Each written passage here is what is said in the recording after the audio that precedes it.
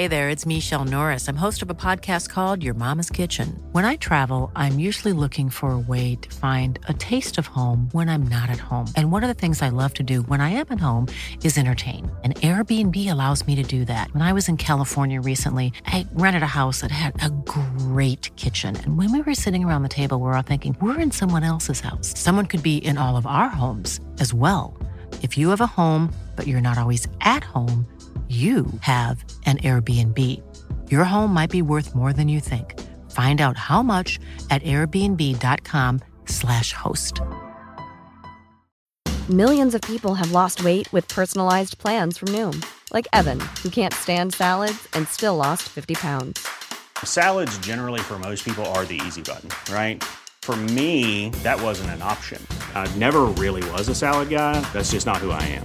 But Noom worked for me. Get your personalized plan today at Noom.com. Real Noom user compensated to provide their story. In 4 weeks, the typical Noom user can expect to lose 1 to 2 pounds per week. Individual results may vary. Across the UK, online and on DAB Digital Radio. Women's Football Weekly. On TalkSport 2. All the action, excitement and drama from across the entire women's game. Oh, the momentum is with them now. Including the Women's Super League. Clean off the line by Steph Horton. The UEFA Women's Champions League and the Euro 2021 qualifiers. Lana Cleland striking from outside the penalty area. World-beating big match conversation on the station that's raising the game for women's football. And she scored. Women's Football Weekly on TalkSport 2. Hello, good evening. Welcome to this Women's Football Weekly special. So we finally know the outcome of the 2019-20 season. Chelsea are champions of the Barclays FA WSL and Aston Villa are promoted from the Championship. But it's disappointment for Liverpool, who are relegated to the second tier. Strap yourselves in, we have a bumper show for you. Kelly Simmons, director of the women's professional game at the FA, is with us to discuss how the FA came to that decision.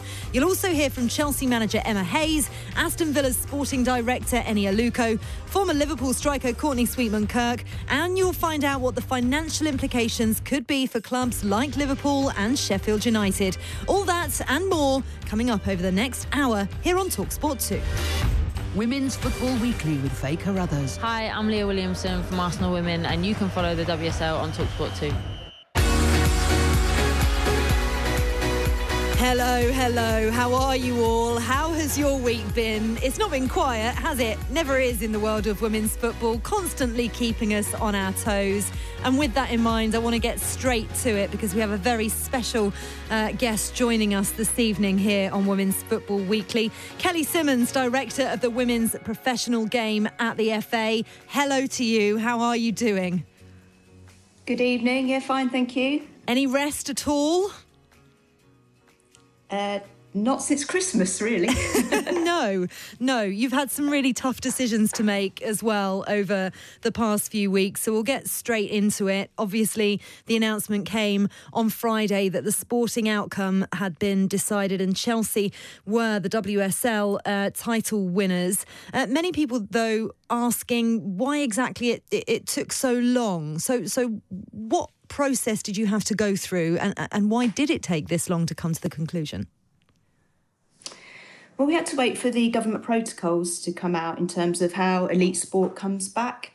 And so once we'd got that and talked to the clubs about the operational logistical challenges with those and the costs, and then we talked to the players as well who were, I think it's fair to say, a number of them apprehensive about coming back to football whilst the country was in lockdown. And when we looked at all of that in the round, then, there was very, very strong support from the clubs to terminate the league. And from there, obviously, we then went to look at sporting outcome.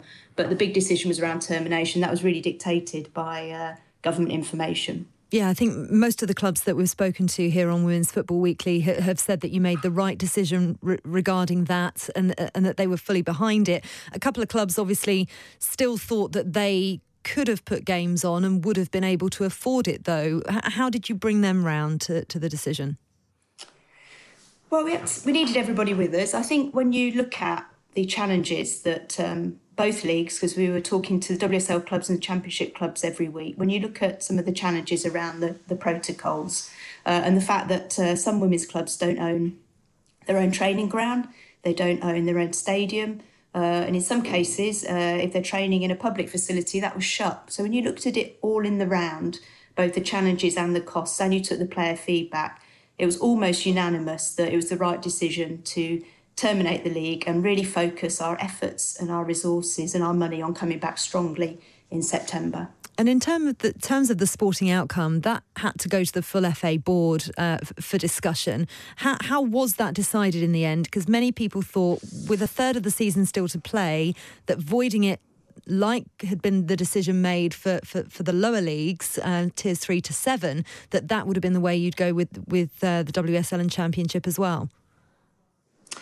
Yeah, it was a really difficult decision for the FA board. I think there's been quite a bit of talk in professional men's football about using points per game as well to conclude a season and for promotion relegation. So in that sense, although lower down the women's pyramid, the decision was to null and void the game, the leagues, that in the professional game, the view is to use a sporting outcome. We certainly knew we had to do that for UEFA. So UEFA were really clear that in terms of Women's Champions League clubs for next season, we need to choose sporting merit from this season. But when we consulted the clubs and, it was a written consultation process, so the board could see all of the clubs' views, there was very little support actually for null and void. And therefore, the board went for promotion and relegation. Very difficult decision. It would have been a very difficult decision had the board gone the other way in terms of Aston Villa obviously being 6 points clear. Very tough for Liverpool, but that was, the view taken from the clubs and the Super League and Championship board as well. That was the view that the FA board reached. Yes, let's discuss Liverpool, because obviously where there are winners, there are inevitably going to be losers, and for the integrity of the league, that had to happen. But how close were you, first of all, to the thought process of extending the league, the WSL, to 13 teams and not relegating Liverpool? It was certainly talked about, so all of the options were talked about. The only one really that wasn't on the table of all the sorts of options was taking the current league tables as they stand, because of the number of clubs that had played different games, different number of games. Otherwise, all the options were on the table and everything was considered. There wasn't a lot of support for promoting and not relegating. So I think the view was, and this came through with the clubs as well, is that if you're going to use a points per game and complete the season, you can't sort of then pick what you want to do with that and make, I suppose, what might have been the easier, less controversial decision. So I think the view was, if you're going to promote, then you should relegate. And being mindful that 13 isn't the ideal number in terms of Super League, and we weren't planning to expand the Super League, so that, in line with men's professional game and professional football, that the board decided to promote and relegate. Liverpool, understandably unhappy about that. They believed they could put games on. I also spoke to somebody at the club who said that they felt they'd lost faith in the FA. How does that make you feel? Yeah, no, it's really tough. I completely sympathise with Liverpool. I think it was a very, very difficult decision and I'm sure a hugely tough one to take. But that, the board consulted with all of the clubs and with the Super League and Championship board, and that was the view that they came to. They were obviously founder members of the WSL. Have you spoken to them further? Is there any kind of potential that they might appeal the decision? They've not indicated that. That's obviously, one for them to consider. Obviously, we spoke to the clubs before the announcement, so that they were aware that this was coming, and they knew that all the way through the process when we were looking at sporting outcome, there was a risk, I suppose, to them that this might be, this was an option on the table. This was certainly being talked about in professional football around points per game and promotion and relegation. So they knew that it could be really bad news for them in that sense. We had the Shadow Sports Minister, Alison McGovern, on with us on Women's Football Weekly here on TalkSport 2 last week. She had some really strong words to say as well, particularly that not enough respect has been shown to the women's game. I just want to play this to you so that you can have a right to reply to what Alison had to say. I would say that the women's game needs much more respect than it's getting at the moment, certainly organisationally, including from government, actually. Look at the amount of time and effort and media attention that the government have drawn to Project Restart for the Premier League. Has there been anything like that level of attention and effort from government, never mind the FA, on the women's game? I don't think so. So I think it's my job as an angry politician on behalf of everybody, all the participants, to say, you know what, this is not good enough. We want better than this.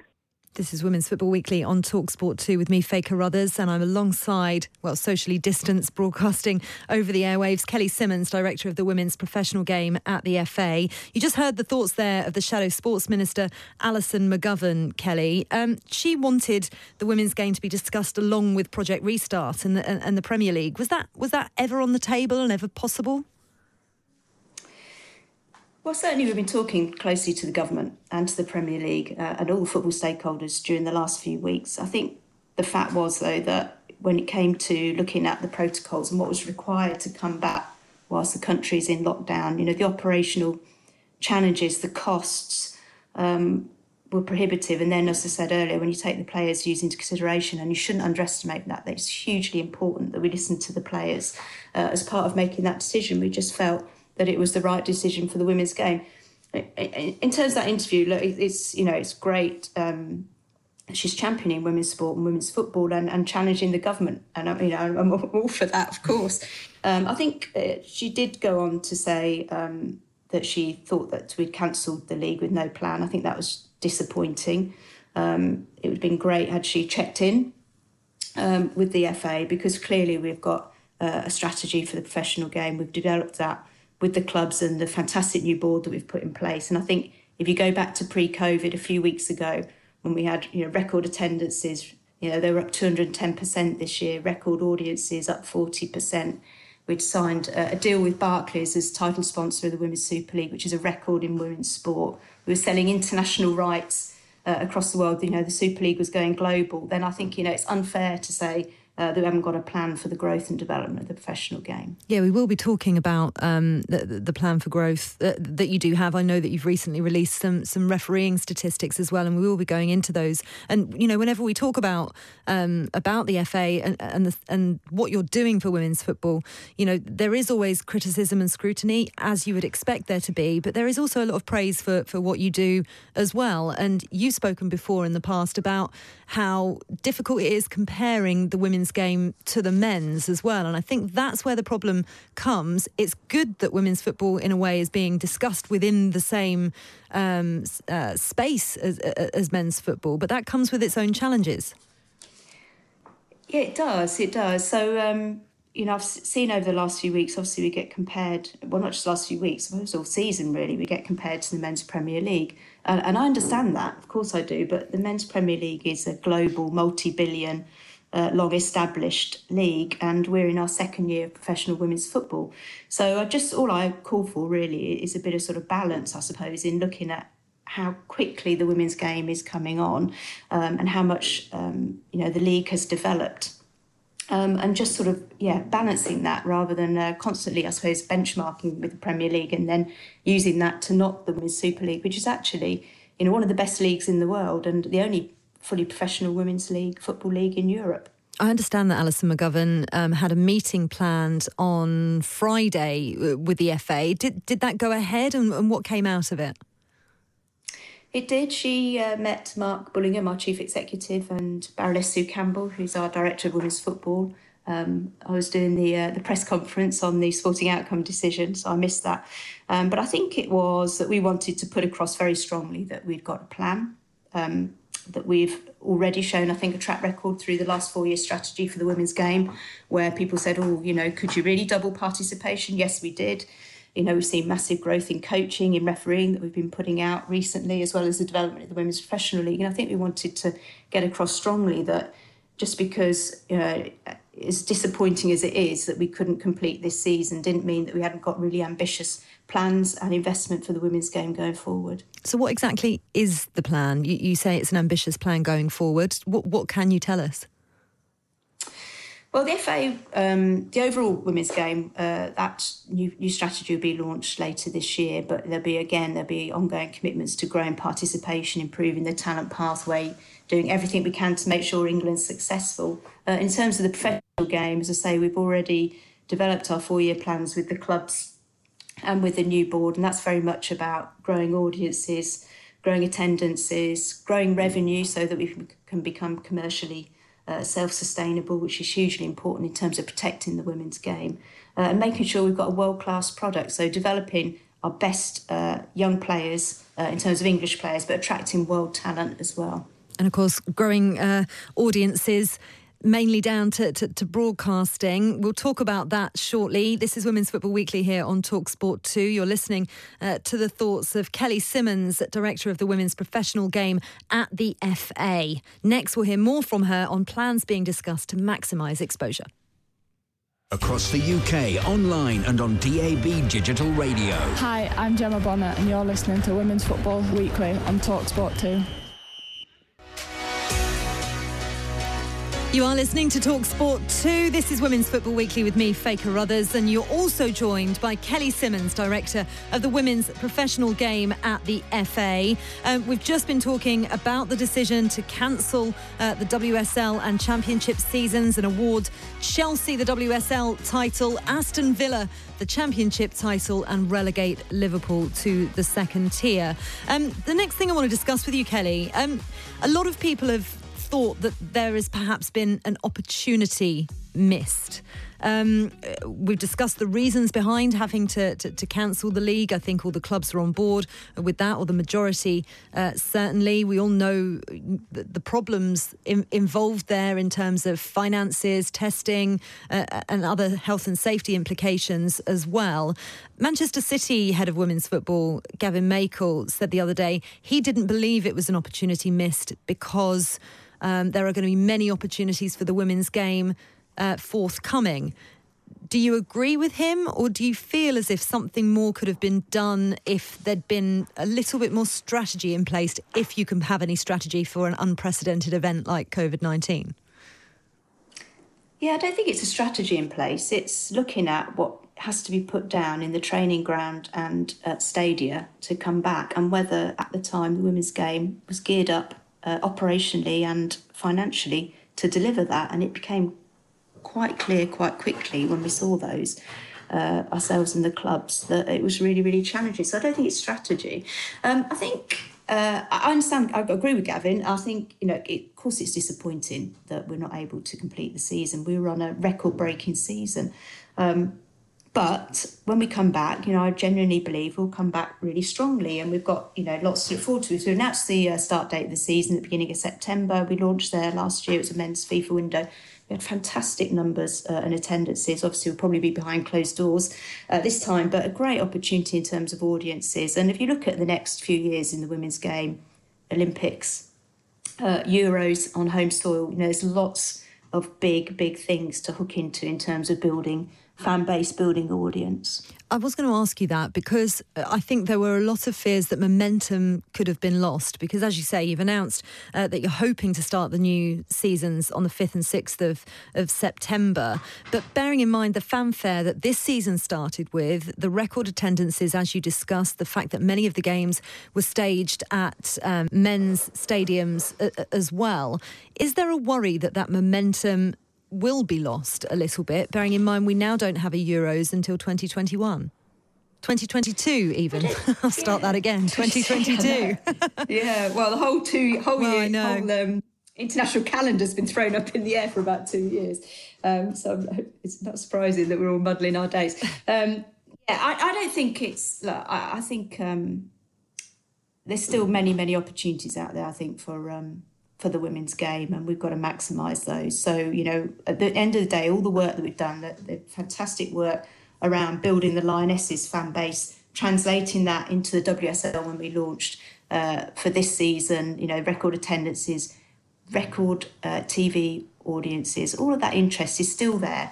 So when we come back in September, there's no reason why we can't have fantastic audiences in terms of TV, and obviously when we can open up to fans, then record attendances. There's a massive commitment from the clubs and from the FA and the league to build on that, and we've got a great opportunity. We've got top world-class players, top product in terms of the league, and lots of big big kind of pinnacle events coming up around Olympics, Euros, etc., to capitalise and keep building. So I think, look, massive, short-term setback, but not the end by a long, long way. We will come back strongly. A lot of our listeners want to know about broadcasting deals. They want to be able to watch more women's football. What's the latest there? So we currently have one more season with BT Sport and their partnership with the BBC. But we are out in the market for our new domestic rights deal for 2021 onwards. We have started speaking to all the major broadcasters over the last couple of months. We expect it to be highly competitive, which is fantastic for the women's game. There is a lot of interest, and we're really committed to making sure that we get the right partners who can help us deliver growth in audience and growth in revenue. So I think it's going to be a big, big moment for the women's game. One of the things that's been particularly noticeable over the past few weeks is the end of players' contracts. Is that something the FA really needs to look at? Is it being looked at? Because, it seems to be quite problematic. Women's contracts are shorter than men's contracts, and that's causing a lot of problems. Well, I think that's about where the women's game is financially at the moment. I think you're seeing a shift. You're seeing more players starting to go on longer-term contracts as clubs have got security of a mix of monies and commercial money and club support. But you still have got some one-year deals. And I think the way that will turn around is ultimately when the women's game can generate more revenue so that there's more certainty in terms of those club budgets. So I think that is, ultimately the way to fix that is that the game is sustainable in its own right. And obviously we're working really hard through domestic rights, international rights, sponsorship and growing attendances and matchday revenue to make that happen. We've spoken before off air about the potential for the Premier League to take over the WSL. I understand that talks are still continuing, but will perhaps be revisited a bit further down the line. Is that right? That's right, yes. We're open-minded at the FA in terms of where the Women's Super League and the Championship sits long-term. We don't run the men's professional leagues. They sit outside of the FA. And so we've been open-minded about who that is. The Premier League did have a look. I think it's been well documented. Decided that in this rights deal, so our deal for 21 onwards, that they won't offer to take over running of the Super League and the Championship, but that they will come back to the table and look at it in the round in the next year or so. So I think, those discussions will take place again. It was interesting to see what happened in Germany, and I know it's very difficult to compare what's happening here in the UK compared to what's happening over in Germany. But the Frauen-Bundesliga has gone back, and they also had a support fund from Bundesliga clubs as well. And obviously, if there was a closer connection, that would be incredibly helpful and perhaps could have stopped the curtailment of the season early. Well, I think, first of all, the German league isn't fully professional. So you've got to say, well, if you're looking at it in a wider context, is the men's professional game here helping develop top-level women's football? It's helping deliver professional women's football and a fully professional league, some professional clubs in the Championship and semi-professional football. And at the moment, that is not possible without men's football club money. So, the Premier League clubs and the EFL clubs have been investing significantly for some time. So I think, that's the first thing to say on that. And secondly, if you look at some of the challenges that our women's club had in meeting those operational requirements, it wasn't just testing costs. It was just a number of challenges around where the game is, around training venues and around stadia and so on. So it wasn't just a case of, the government or the football stakeholders just writing a cheque and helping us get back. There were a number of other challenges. Germany, very different situation currently in terms of COVID, as a country. I don't know how their players feel about coming back. I do know how ours feel. We had captains' meetings for both leagues. And it was pretty clear as well that the players had concerns at the current time with lockdown and the rate of COVID here, that they had concerns about coming back. So I think you have to look at it all in the round. So by looking at it all in the round, you're suggesting that, the season's going to restart 5th and 6th of September, with the head of league operations, Lauren O'Sullivan at the FA, saying pre-season training could provisionally begin in July. Well, that's just a few weeks away. So how are attitudes going to change? Well, I think you talk to government, by July, shops should be open, pubs are opening, people are starting to go back to work. We will be coming out of lockdown. Hopefully some of those key factors that the government judge, their strategy on around numbers of deaths and the R rate and all of those things that we watch on the news every night, that some of those will be coming down in the right way and people will be more confident to be going back into society. Alongside that, obviously, we've got to work alongside the clubs to put those protocols in place. And if there are some cost challenges, we are talking to the football stakeholders and government about making sure that we're ready. That's interesting. Just want to finally finish on a positive note, because we did discuss the FA's game plan for growth. We've spoken about it on Women's Football Weekly here on TalkSport 2 before as well. You've said how well everything's been going. You've released figures about doubling participation and the game's fan base as well, and what you've been doing with the pipeline into the England national team. But the other day you released figures on increasing the number of female referees and raising standards, which is something in particular in the WSL had been highlighted. So what exactly has happened over the past 4 years? So, well, first of all, we've been working with our county FAs to get more women into refereeing and more referees. Widening the base always helps improve the top, just like it does in coaching and playing in other aspects. We've been working with PGMOL, so professional game match officials who oversee top-level refereeing in the men's game. And all about the referees in the Women's Super League, they're on this match system whereby every single decision or non-decision is analysed, and then the referees get coaching feedback. So every single decision is fed back to them on video replays and links.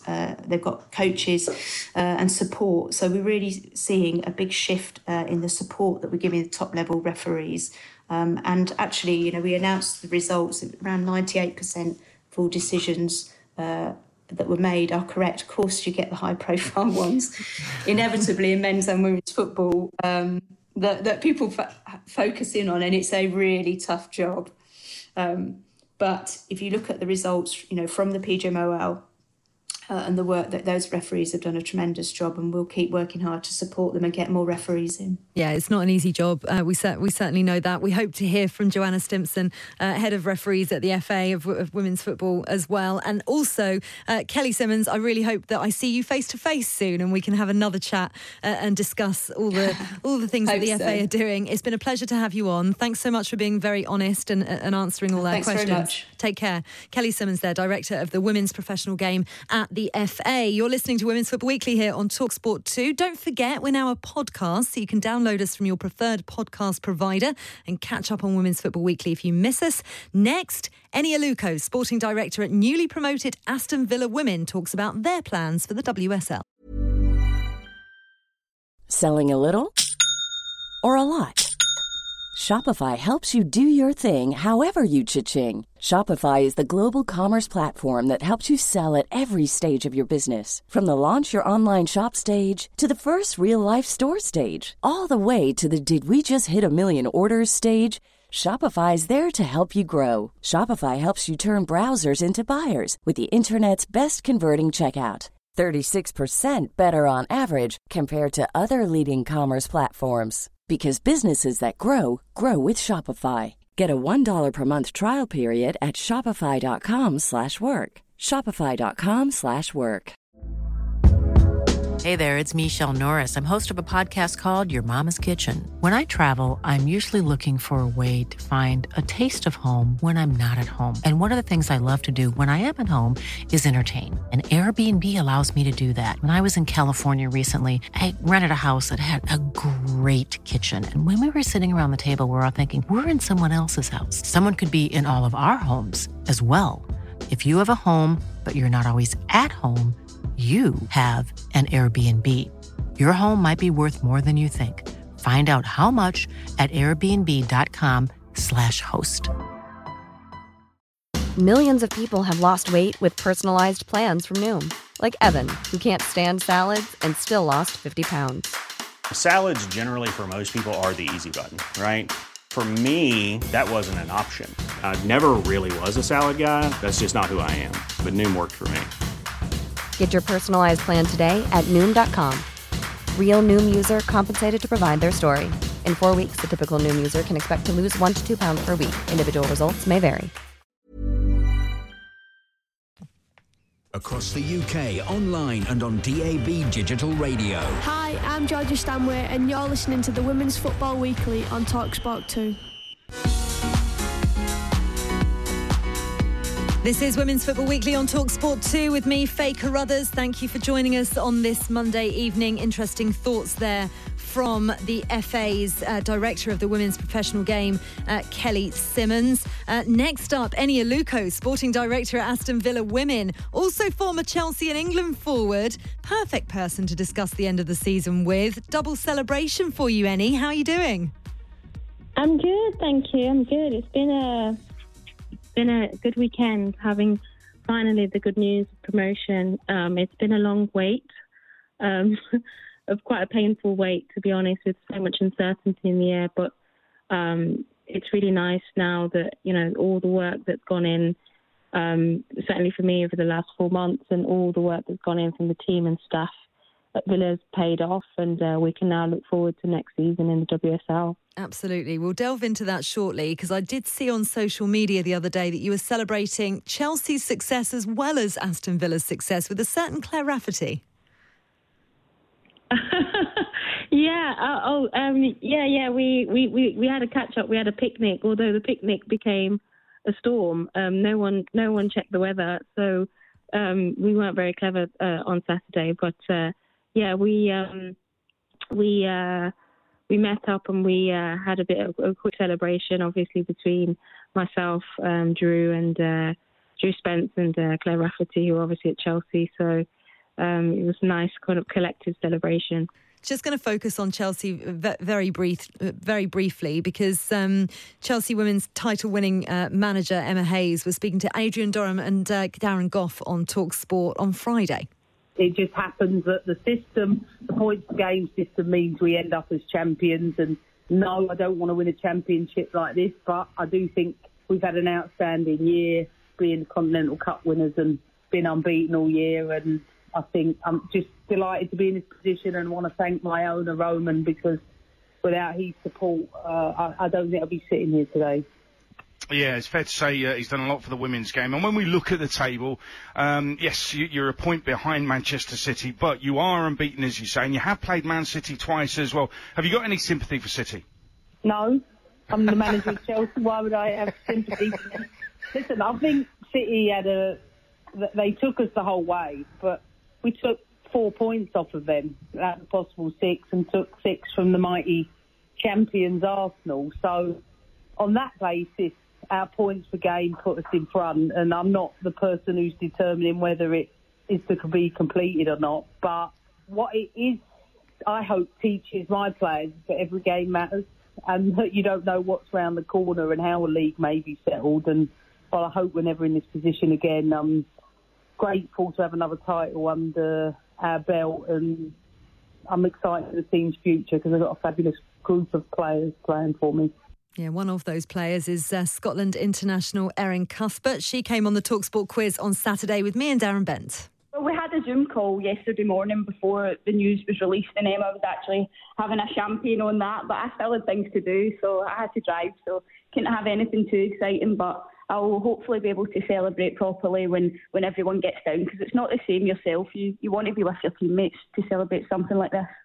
Chelsea forward Erin Cuthbert and Chelsea manager Emma Hayes there talking here on TalkSport. And you're also hearing the thoughts of Eni Aluko, former Chelsea forward and now sporting director at Aston Villa Women. Worthy winners were they for you, Eni, Chelsea? Well, I think, as Emma said, it's an unprecedented, unexpected decision, obviously, to decide on points per game, and it's not for any of us to sort of comment on whether that's right or wrong, it wasn't our decision. It was a league decision. But, to be in the conversation to win the league at that point, you have to look at the form across the season. And, I've been to Chelsea games this season, and they've been absolutely exceptional. I was at the Arsenal game at Boreham Wood, where they won, I think it was 4-1. Just an exceptional performance from start to finish, and that's without me being biased. That's just very objective. They played very well. I was at the cup final as well. I did radio for the cup final, where they won. They beat Arsenal there, and as Emma said in her segment, they've beaten Manchester City twice this season. They've taken 4 points off Manchester City too. So over the course of the season, you have to appreciate the dominance of certain teams, and certainly from Aston Villa's point of view, we went unbeaten and were 6 points clear at the time in which the season ends. So we're very proud of all the work that's been put in, and you have to put yourself in a position to even be in the conversation about promotion, and that's what we did. So Aston Villa finished 6 points clear of Sheffield United. I'm going to ask the same question to you that Adrian asked to Emma Hayes. Have you got any sympathy for Sheffield United? Do you know what? The rivalry between Chelsea and Manchester City is probably a lot more strong, and that's probably what elicited Emma's response.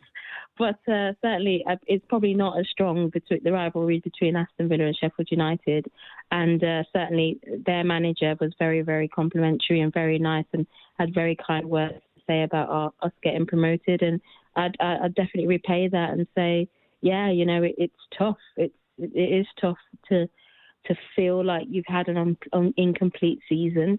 But I think she herself said that, if she was in Aston Villa's position, she'd definitely want to get promoted. So I think all of us in sport understand that, the fundamental basis of sport is to be rewarded for winning and to be rewarded for your hard work. So I think everybody who sort of understands sport knows that actually there would have been an empty feeling if nobody got anything out of this season. So I really respect Carla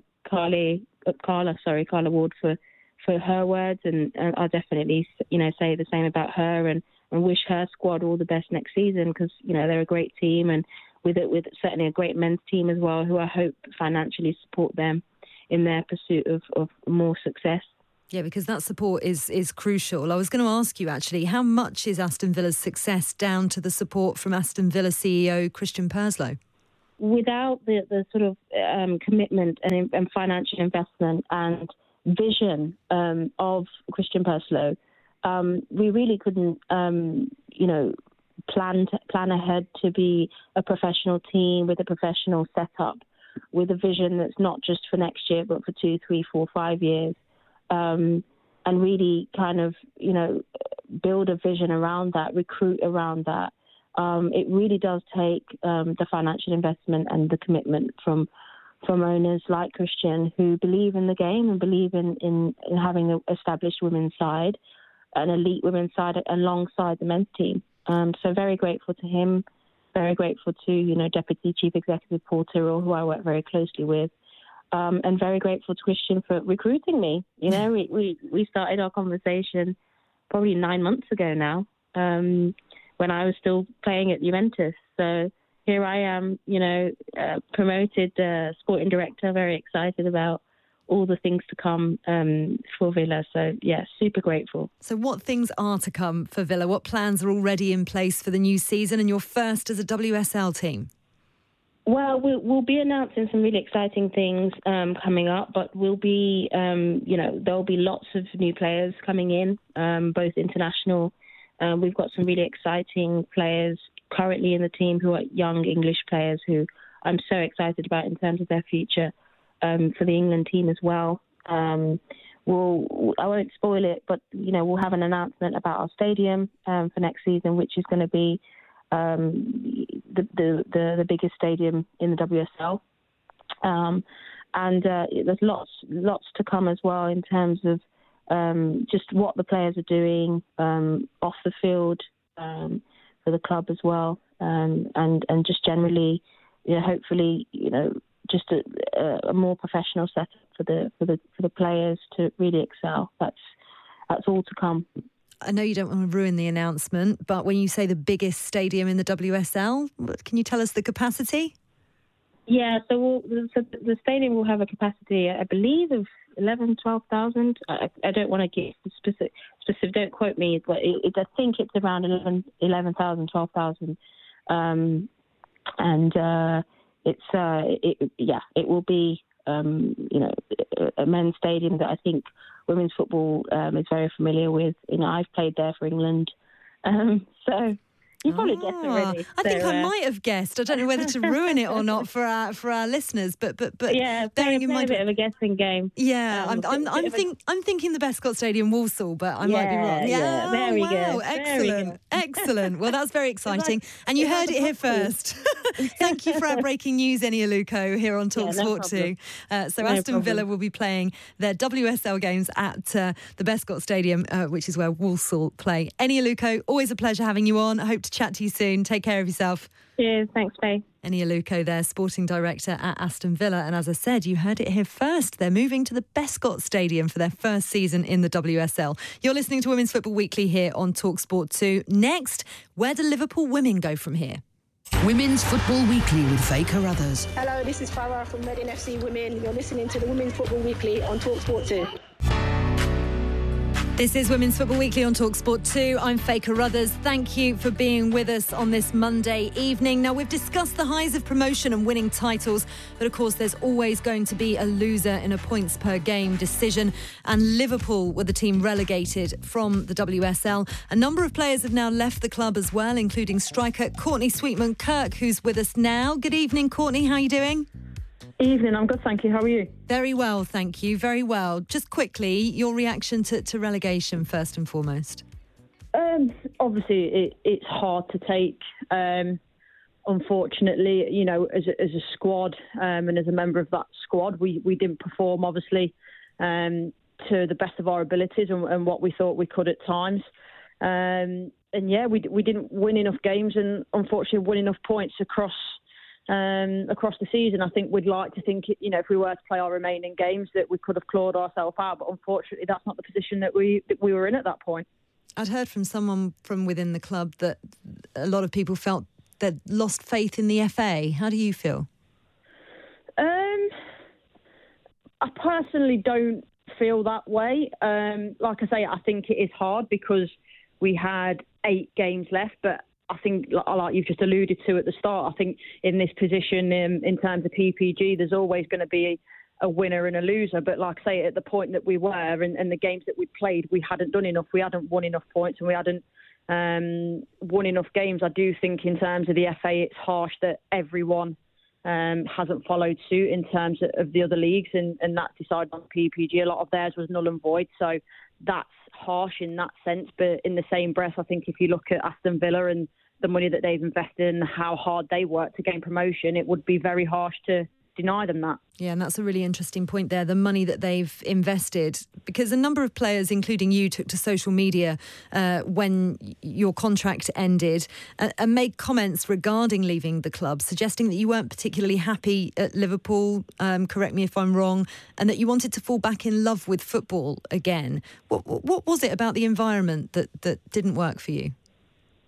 I think personally for me, obviously there's a lot been written in terms of the vision of the club in terms of if we're going to be included in the new training ground, which was a no, and playing at Prenton and stuff like that. So across the water in Tranmere, which is no disrespect to Tranmere, but I personally, I can't speak for anyone else, but I didn't personally feel part of the club in terms of the vision going forward. I think the main thing that stuck in my head was if we're not in those visions for the training ground going forward, then where do we sit within the club?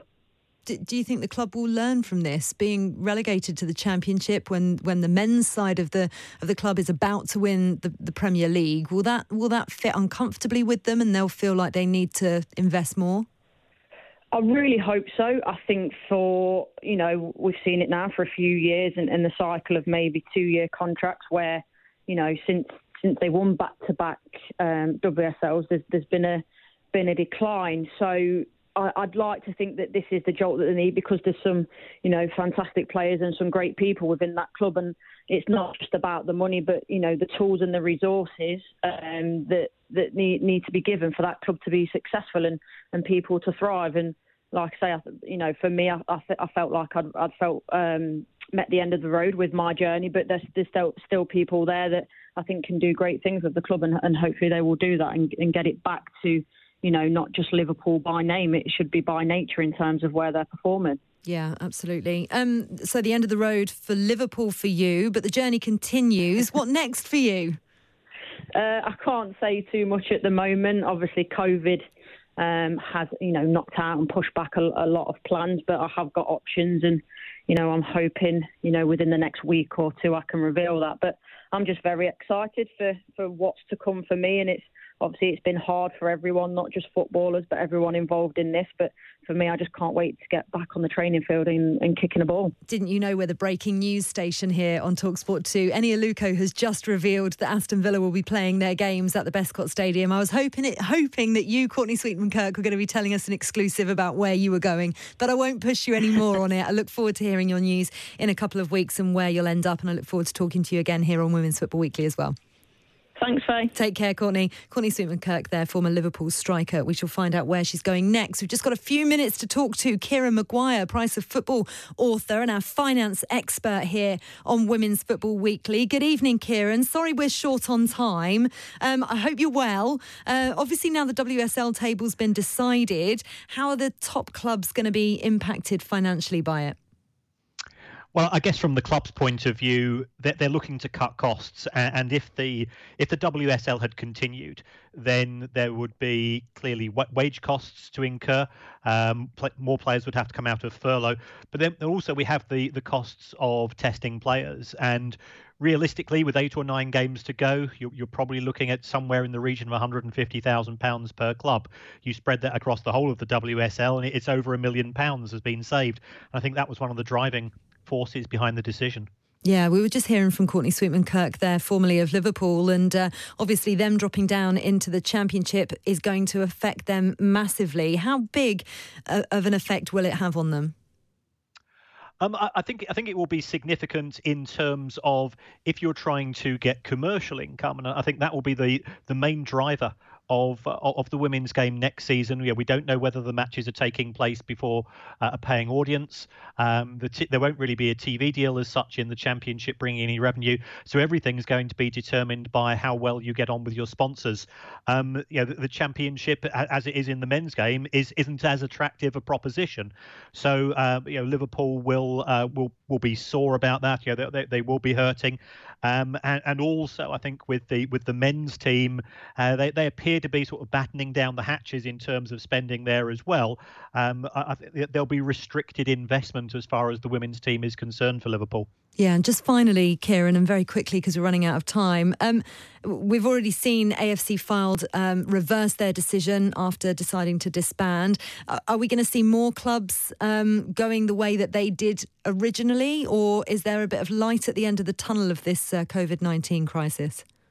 Unfortunately, things are looking very, very grim for all teams at all levels, and what you will find is that the group, as it were, sort of consisting of the men's team and the women's team and so on, the group will be looking to cut costs. If the women's team is losing money, and if you take a look at all of the WSL clubs last season, they all made losses with the exception of Spurs, and they only made a £5,000 profit. It's one of those areas which can be cut. You hope that won't be the case because the game's been making so much progress recently, but it becomes increasingly high risk. Oh, Kieran Maguire, Price of Football author. I'm so sorry we haven't had longer with you. I always find your chats fascinating, but we'll get you back on Women's Football Weekly on TalkSport 2 shortly, I hope. Lovely to talk to you. Thank you so much to Kelly Simmons from the FA, Eni Aluko, Courtney Sweetman-Kirk and Kieran Maguire, author of The Price of Football. And thank you for listening as well to this Women's Football Weekly special here on TalkSport 2. Don't forget, we're now a podcast, so download us. We'll also be repeated tomorrow morning on TalkSport 2 between 9 and 10 a.m. Across the UK, online and on DAB Digital Radio. Oh, the momentum is with them now. Women's Football Weekly with Faye Carruthers. And Jill Scott scores inside 2 minutes. On TalkSport 2.